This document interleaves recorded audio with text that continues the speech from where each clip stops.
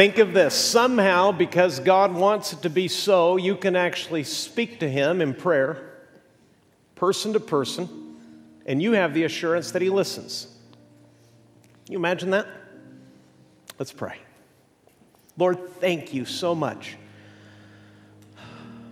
Thank you for a song like that reminds us of the good news we believe, the good news your Son is. Lord, I'm entering into depths that I don't really understand. I'm grateful for them, but I can't begin to get to the bottom of them. Thank you for loving us the way this passage tells us that you do.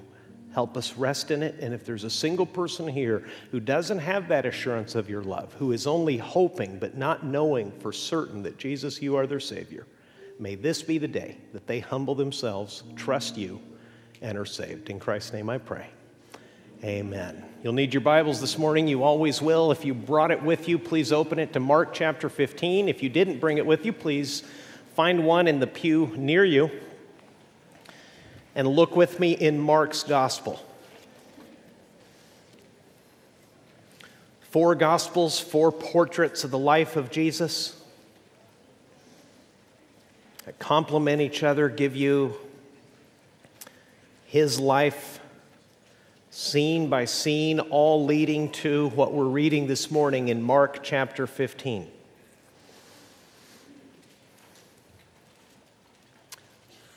On Wednesday night, we had a wonderful parent meeting with parents of junior high and high school students, and God really blessed and met, I think, there with us. We came to some really good understanding and some commitments, and one of the things we're inviting you, I personally, as a pastor, am inviting all of you families who have junior and senior high school students, beginning at least at that age, worship together as a family. Not in separate services, but in the same service. If you're no longer cool enough to sit with your kid, I totally understand that. That was my point of view when I was in high school. But we are inviting you to worship together, to hear a sermon together, so that you can discuss it on the way home.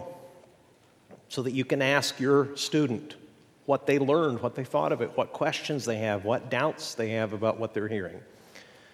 And as we made that case to parents of the great value that we see in that, one of the very understandable and reasonable questions or concerns that people have is that perhaps their student won't understand everything that's in the sermon. This sermon, what I'm about to share with you, is one of those times where I'll be honest with you, there's not a single person in the room, including and beginning with me, that really understands what we're seeing at the cross of Christ in Mark chapter 15. I'm just going to acknowledge to you on the front side, much brighter minds than mine, and I've been reading some of them even this morning, have marveled and wondered and questioned and written a great deal about what happened historically to Jesus on the cross as Mark tells us in his gospel. It's very likely that Mark's gospel was related to him from Peter's point of view. Mark was a close associate, a disciple of Peter's, and it's very likely historically, we can't be entirely sure, but it sure looks like from what history and Scripture itself tells us, that Mark gets much of the things he's used by God to record in his gospel from the eyewitness experience of Peter himself. And you can understand a great deal. God meant to be understood when he wrote his word. Please never forget that. God's not playing hard to get.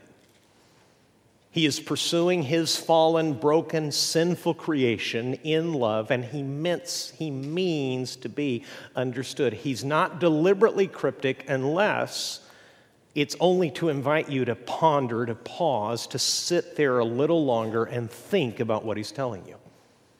But, and here come the depths, here's the difficulty, here's the challenge that I have in trying to come to some kind of understanding of what's happening at the cross, and the challenge you'll have in understanding it when we're come to the very core of the death of Jesus, which is expressed in some heartbreaking words that he spoke from the cross.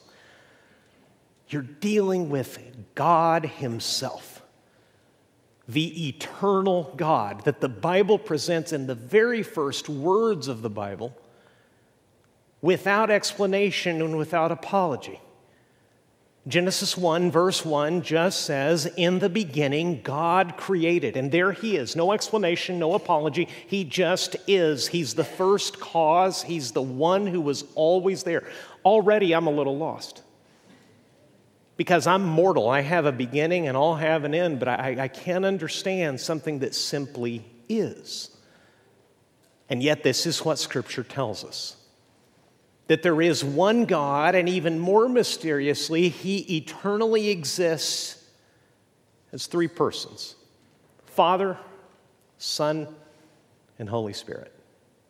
The Trinity, the triunity. And people have looked for all kinds of analogies to try to explain that. Most of them are failures. They just don't really explain what the Bible tells you about this unfathomably important, eternal, always existent, loving, righteous, wise, powerful person.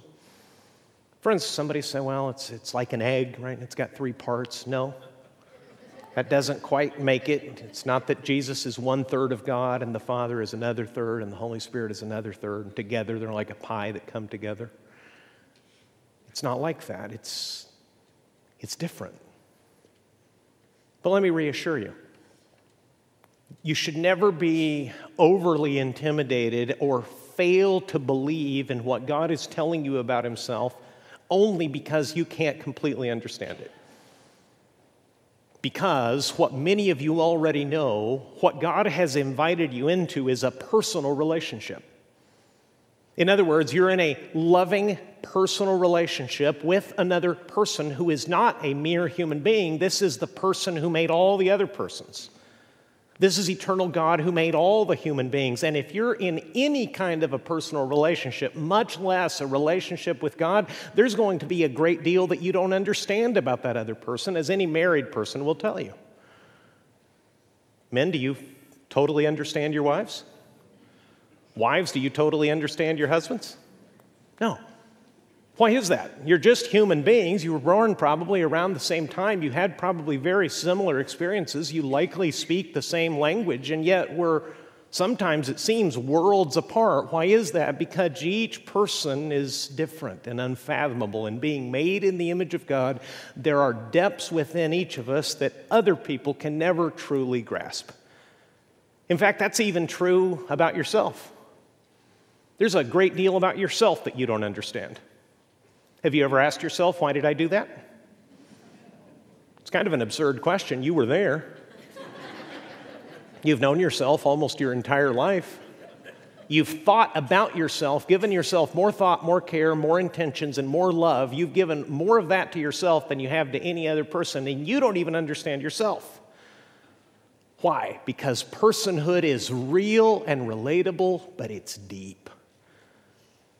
And now you come to the cross of Christ and you're seeing the Son of God, the eternal Son of God, actually die. Because the eternal God in the person of Jesus Christ stepped into human history, was born of a woman, a virgin woman, because he is the Son of God, had a perfectly ordinary, frail human existence where he suffered hunger and thirst and rejection, where he grew tired, where he was often tempted with depths that you and I will never understand. We'll never understand that either. And now, by God's own plan, he's actually dying. Let me read it to you in Mark chapter 15. After a complete mockery of a trial, Jesus is beaten, mocked, led out to the site of his crucifixion. And in Mark 15, verse 21, it says this: they compelled a passerby, Simon of Cyrene, who was coming in from the country, the father of Alexander and Rufus, to carry his cross. Notice there's several names in that verse. It's a man named Simon from a place, Cyrene, and he's the father of two people, Alexander and Rufus. Why are these details here? Because Mark is relating to you human history. This is not a once upon a time story. He's talking to you about ordinary people, in Simon's case, who did not expect to be there and be compelled to do what he was done. What they forced him to do, to carry the cross of Jesus. And they brought him to the place called Golgotha, which means place of a skull. And they offered him wine mixed with myrrh. That's a crude painkiller from the ancient world. But he did not take it. Jesus wants nothing to do with it. And they crucified him and divided his garments among them, casting lots for them to decide what each should take. And notice the economy of words in Mark's account of the crucifixion of Jesus. It just says they crucified him. No details. It's almost as if it is something so horrifying.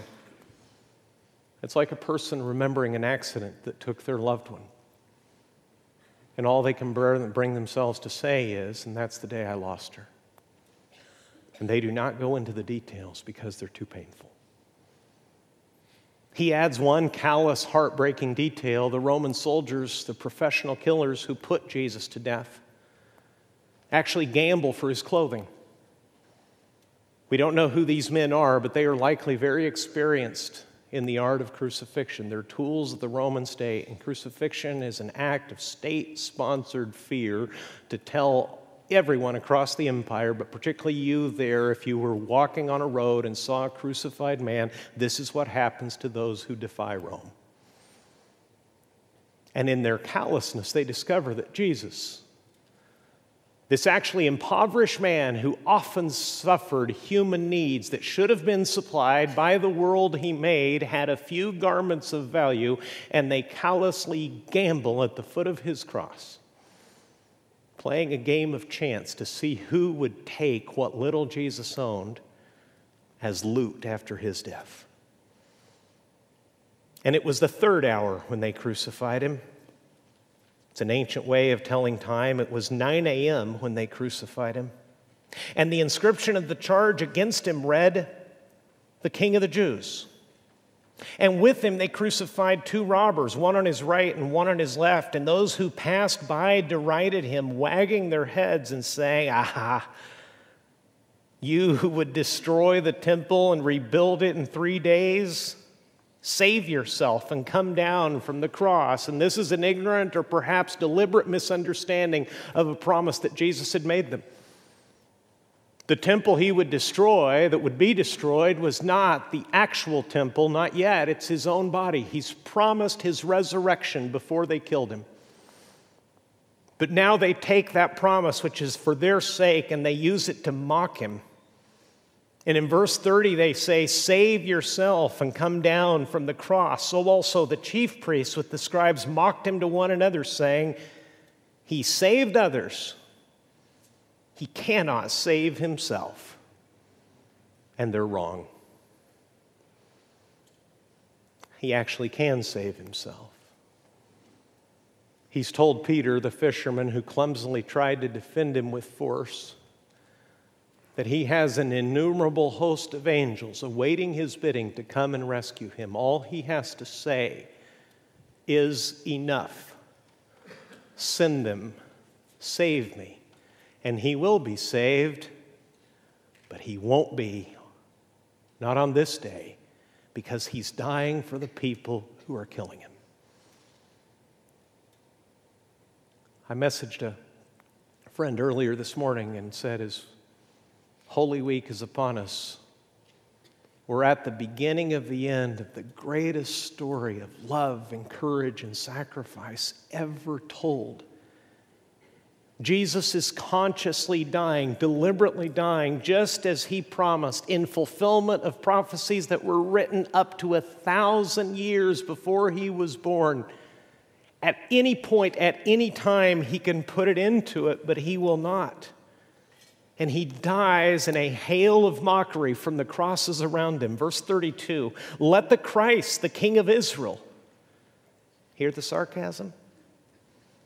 Let the one God anointed, that's what Christ means, let the King of Israel, this dying poor man on the cross, it's mockery. Let the Christ, the King of Israel, come down now from the cross that we may see and believe. Those who were crucified with him also reviled him. In other words, the men that are dying beside him curse him as well. But another gospel tells you that in the space of those few hours that Jesus was on the cross between them, one of them thought better of it and told the other man, we deserve what we're getting. He's done nothing wrong. Have you no fear of God? And that little detail tucked away in another gospel is one of the greatest tributes to God's mercy, that a man who knows he deserves execution and is actually acknowledging as he dies that he's getting what he deserves, in that moment turns to Jesus for mercy and says to Jesus, remember me. And Jesus says, today you'll be with me in paradise. I mean, hours before his death, he turned to Jesus in trust and repentance and humility, asked Jesus to save him, and Jesus promised that he would. Because this death is not for the sake of Jesus. It's not for anyone's sake but our own. Verse 33. When the 6th hour, in other words, when noon, when high noon had come, there was darkness over the whole land until the 9th hour. And Mark, with his spare style, just tells you what happened. No one knows exactly why. I can't prove it, but I've always imagined that it is something like the creation giving its creator a little privacy in the midst of the worst of his suffering. I don't want to be too poetic and personify nature too much, but it's as if nature itself cannot bear to see what is happening to the King and the origin of life itself.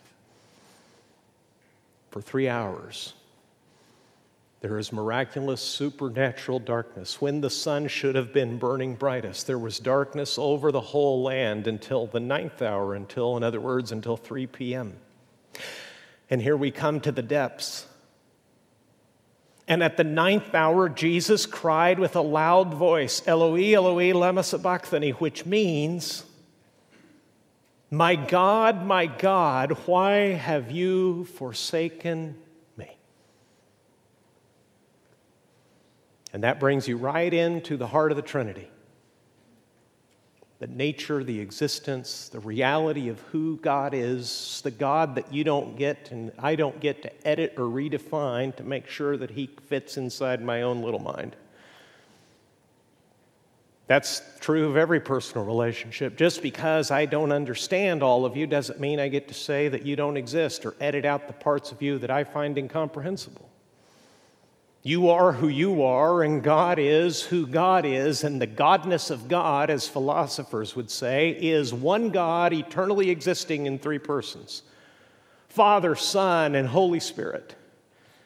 And Jesus, who spoke so lovingly and tenderly and with the affectionate familiarity of a person within the fellowship of the Trinity, Father to Son, with such affection and such confidence his entire life, now speaks to God with these words, my God, my God.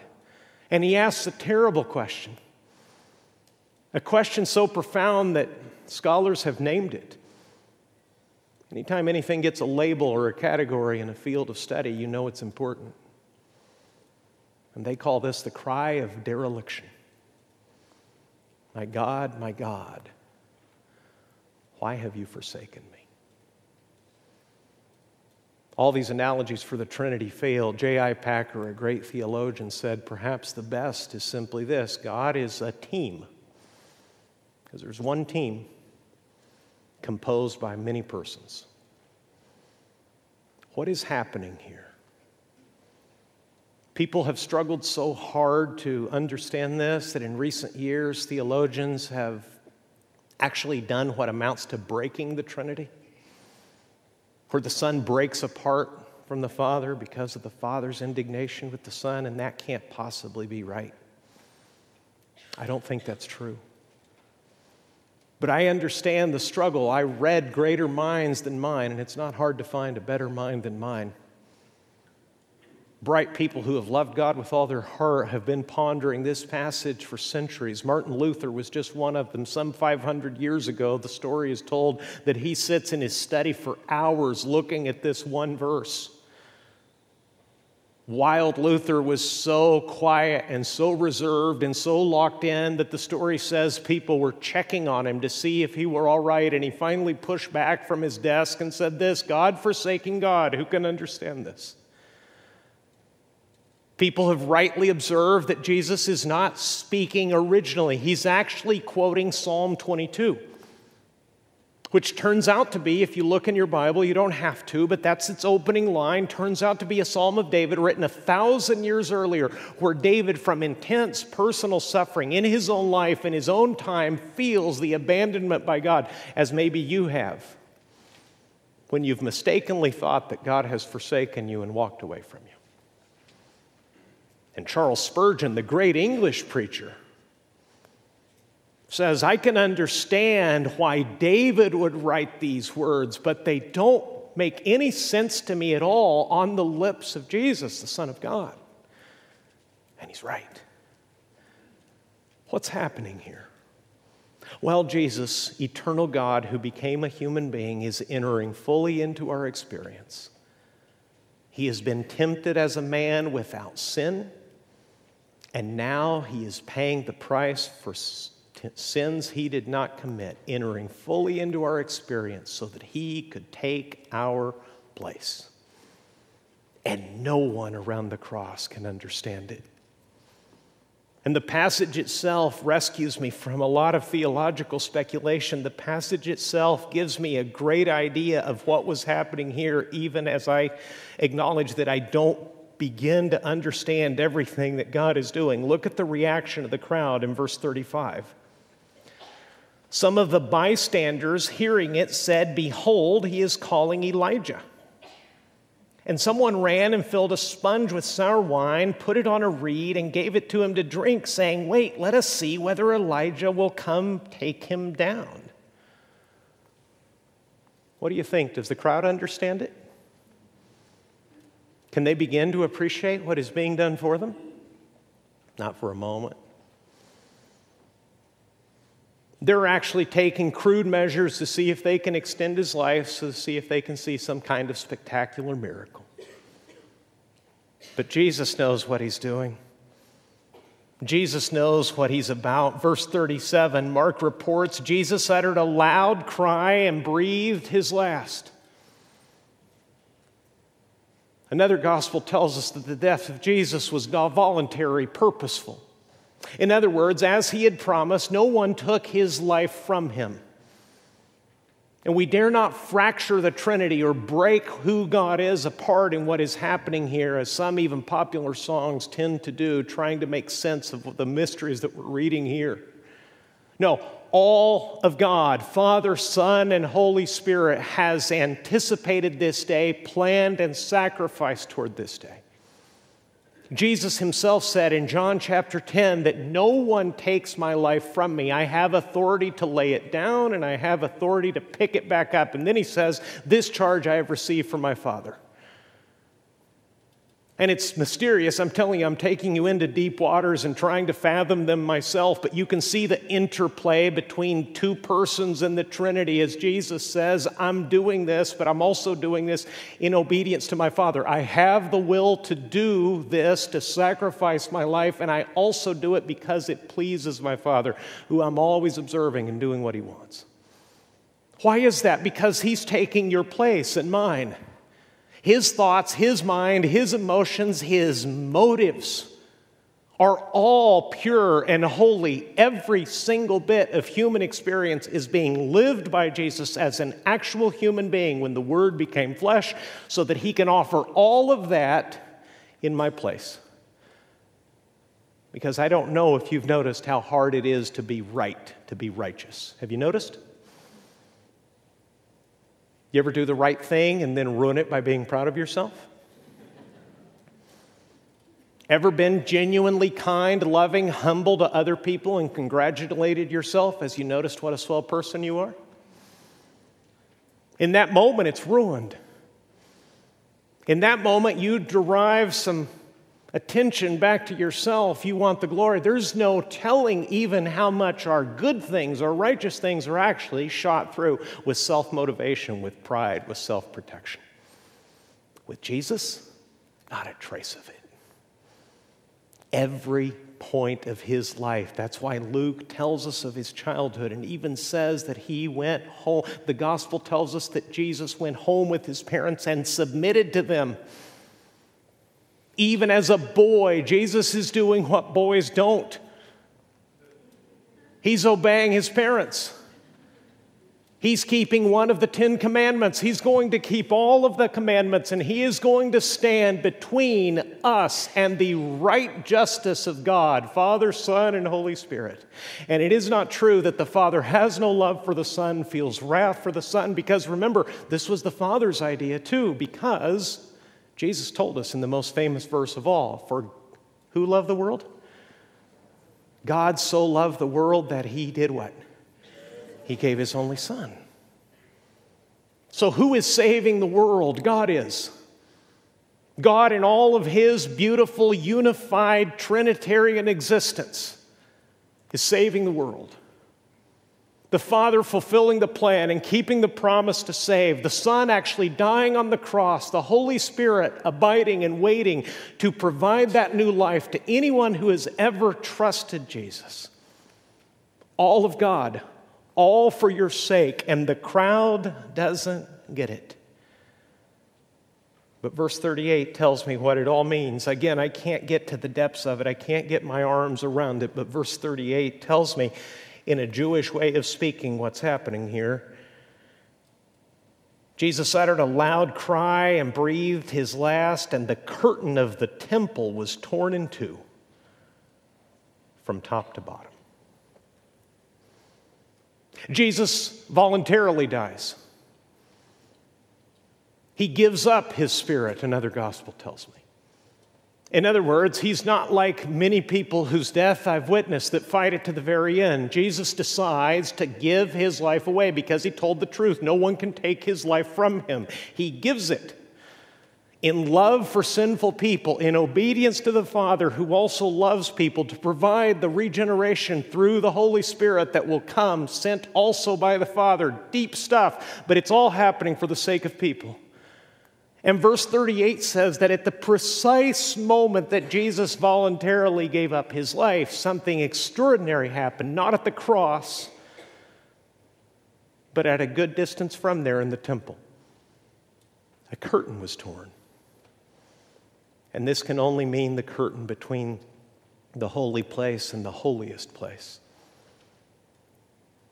And for those who understood Jewish culture and religion, they would remember that according to the law of God, there was a place that only one man, the high priest, could enter, and he could only do so with blood, and he could only do so once a year.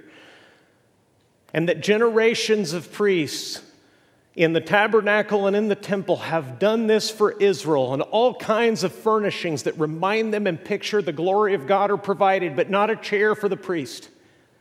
He is always on his feet as a constant reminder to people, we're not done here.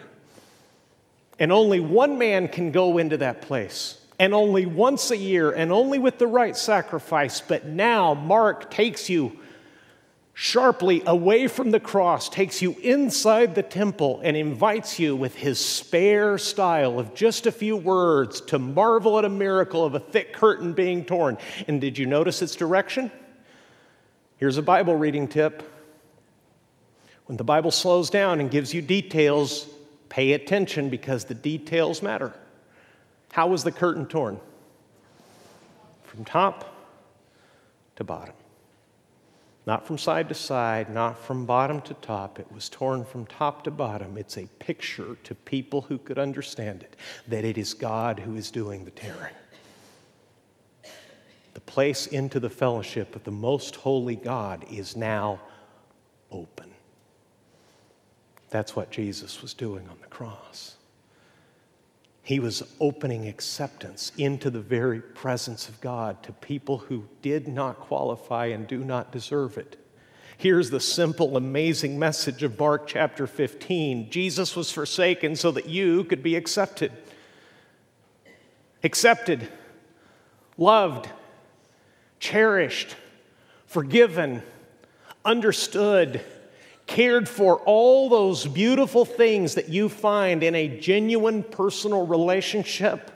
In other words, genuine acceptance and love is the greatest thing that anyone ever hungers for. It's what too many people are seeking in wrong places and in wrong ways and finding more misery there because they know deep in their hearts they are not truly loved.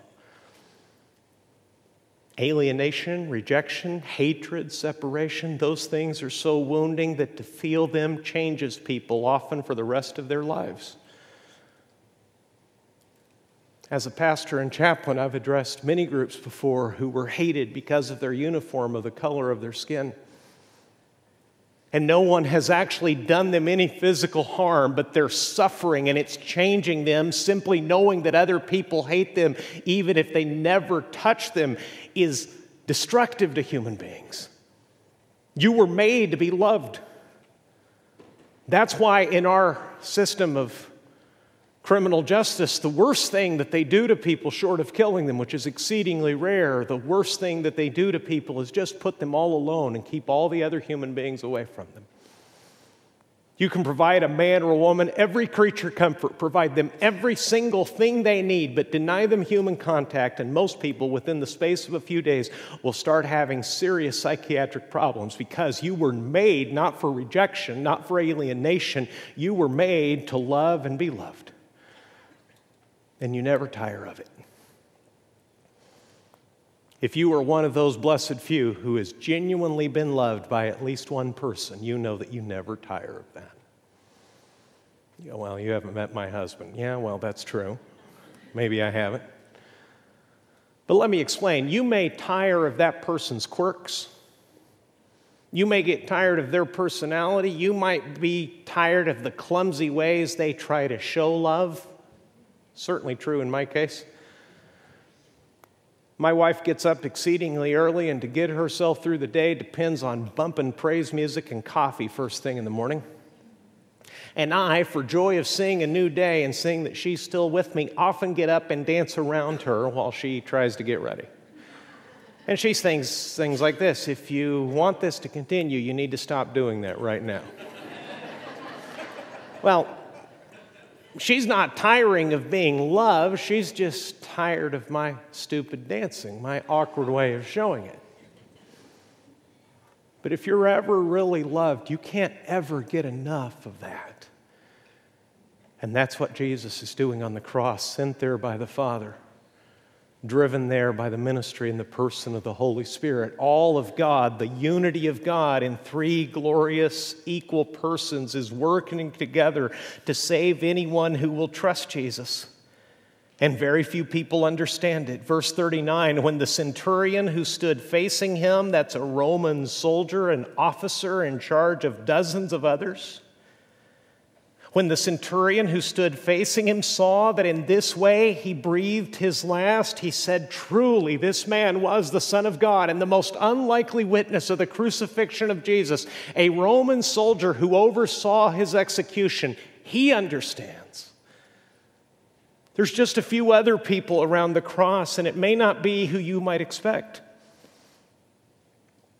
There were also women looking on from a distance, among whom were Mary Magdalene and Mary, the mother of James the Younger and of Joses and Salome. When he was in Galilee, they followed him and ministered to him, and there were also many other women who came up with him to Jerusalem.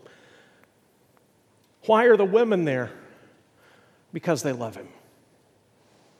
And they are trusting perhaps in the protection of their gender that they will not be persecuted and perhaps killed the way his disciples fear. Where are the disciples? They've run for their lives. So here is Jesus, rejected by practically everyone, loved and trusted and followed only by a few, believed on in his last hours and in the moment of his death by a man who acknowledges he deserves his killing, and a Roman centurion who sees the way Jesus died and said, it must be true. What they say about this man simply must be true. Truly, this was the Son of God, and Jesus is doing all of it, enduring that unimaginable, unfathomable separation, that punishment, that alienation which you've never felt because God has always loved you, and to this day He's extending to you grace and mercy. And no living person can ever say that they really don't know what it's like to be loved by God. But the fullness of God's love is there, dying on the cross in the person of Jesus, Jesus being forsaken so that you could be accepted. In closing, I'd like to take you to one of the greatest sentences ever written in the Bible. And let you watch Paul try to tell some former pagans in the city of Ephesus all that this love meant for them. Look with me, please, in your Bible in Ephesians chapter 1. This is how you are loved. This is what it means to be accepted. This is what the forsakenness of Jesus provides to you. Ephesians chapter 1. Everybody have it? Here's a little grammar note. I'm going to read and make very brief comments from 3 to verse 14. And you can't see it in English because the translators are good at what they do, and they've broken it up for us in English so that we can make sense of it. But if you knew Greek, you would realize something. Ephesians chapter 1, verses 3 to 14 is a single sentence in Greek. More than 200 words. Now, if you were an English teacher, how would you grade that particular piece of writing? What do we call those? A run-on sentence. And right after that, in verse 15, starts another. What's happening here? Is God a bad author? Is Paul not very bright? No. It's purposeful.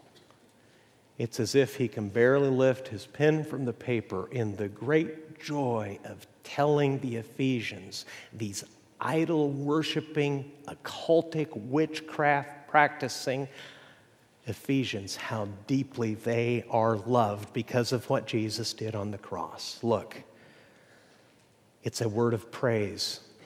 It's a blessing to God in thanks for all that He did for us. Blessed be the God and Father of our Lord Jesus Christ, who has blessed us in Christ with every spiritual blessing in the heavenly places. In other words, this has all happened, and it's as if it happened in heaven, where it's secure and unchanging. Even as He, the Father, even as He chose us in Him, in Christ, before the foundation of the world, that we should be holy and blameless before Him. In love, that's what's driving all this. He predestined us for adoption as sons through Jesus Christ. And here Paul uses the first term to begin to tell you the many dimensions and depths of the love of God. The first thing he says is this: God adopted you. And that's a beautiful picture of the love of God, because we joke, you can't choose your family, but you do when you adopt. Someone who cannot be obligated to love another person and to rescue them welcomes them into their own family under their responsibility and at their expense to love them. He predestined us for adoption as sons through Jesus Christ according to the purpose of His will, to the praise of His glorious grace. In other words, and He'll get the credit. And that same grace which we praise, is with which He has blessed us in the Beloved.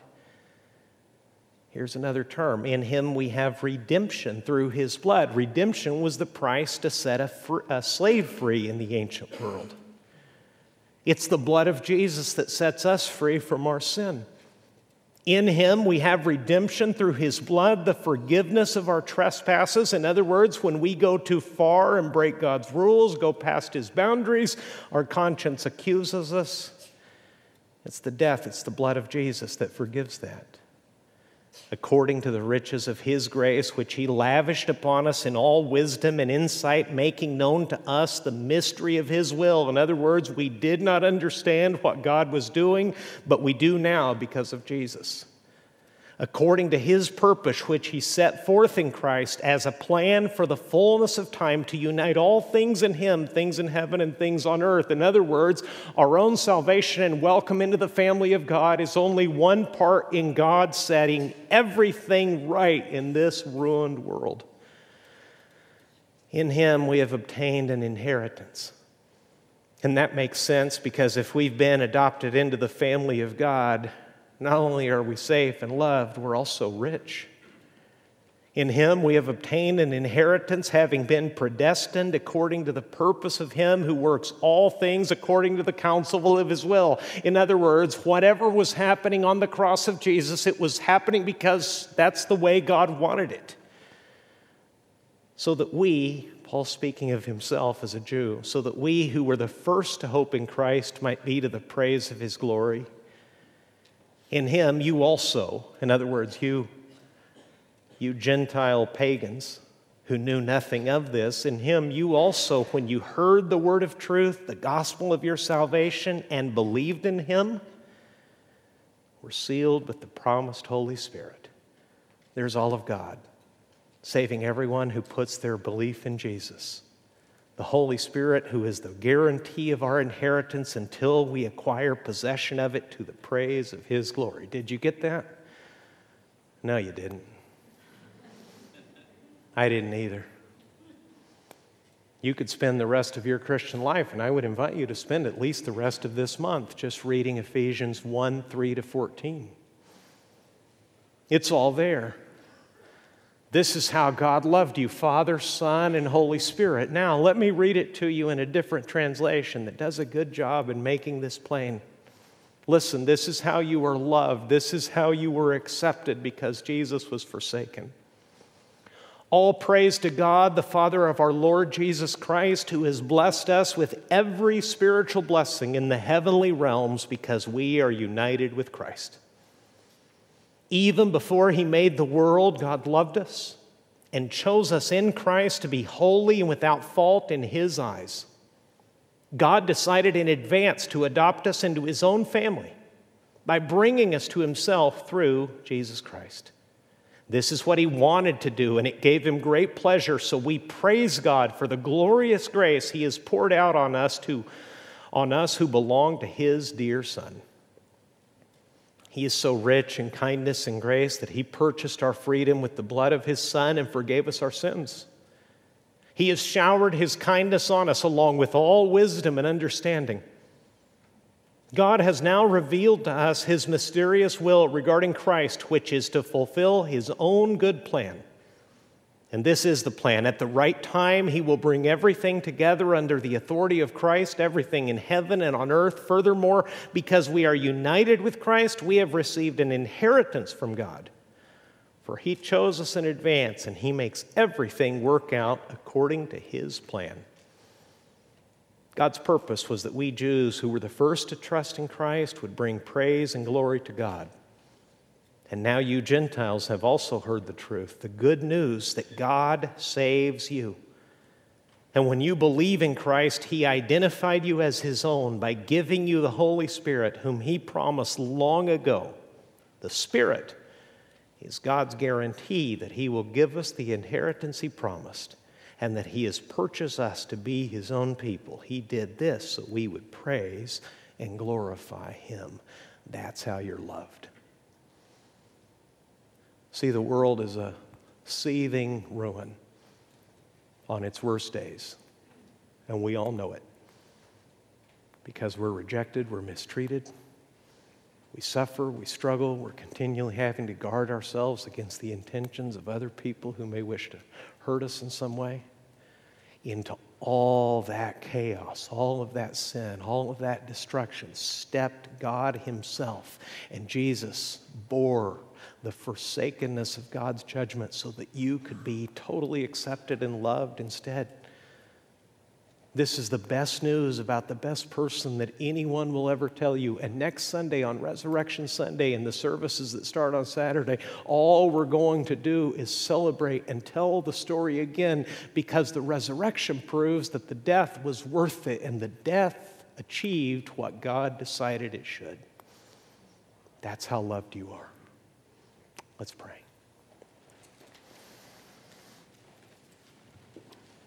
I'd like to give you a moment, if you know Jesus, to thank him.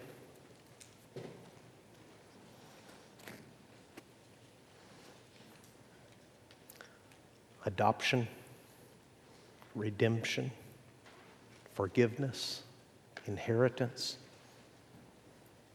Those are just sides to the diamond of God's love. That's how much he loves you, cares for you, accepts you. Just thank him.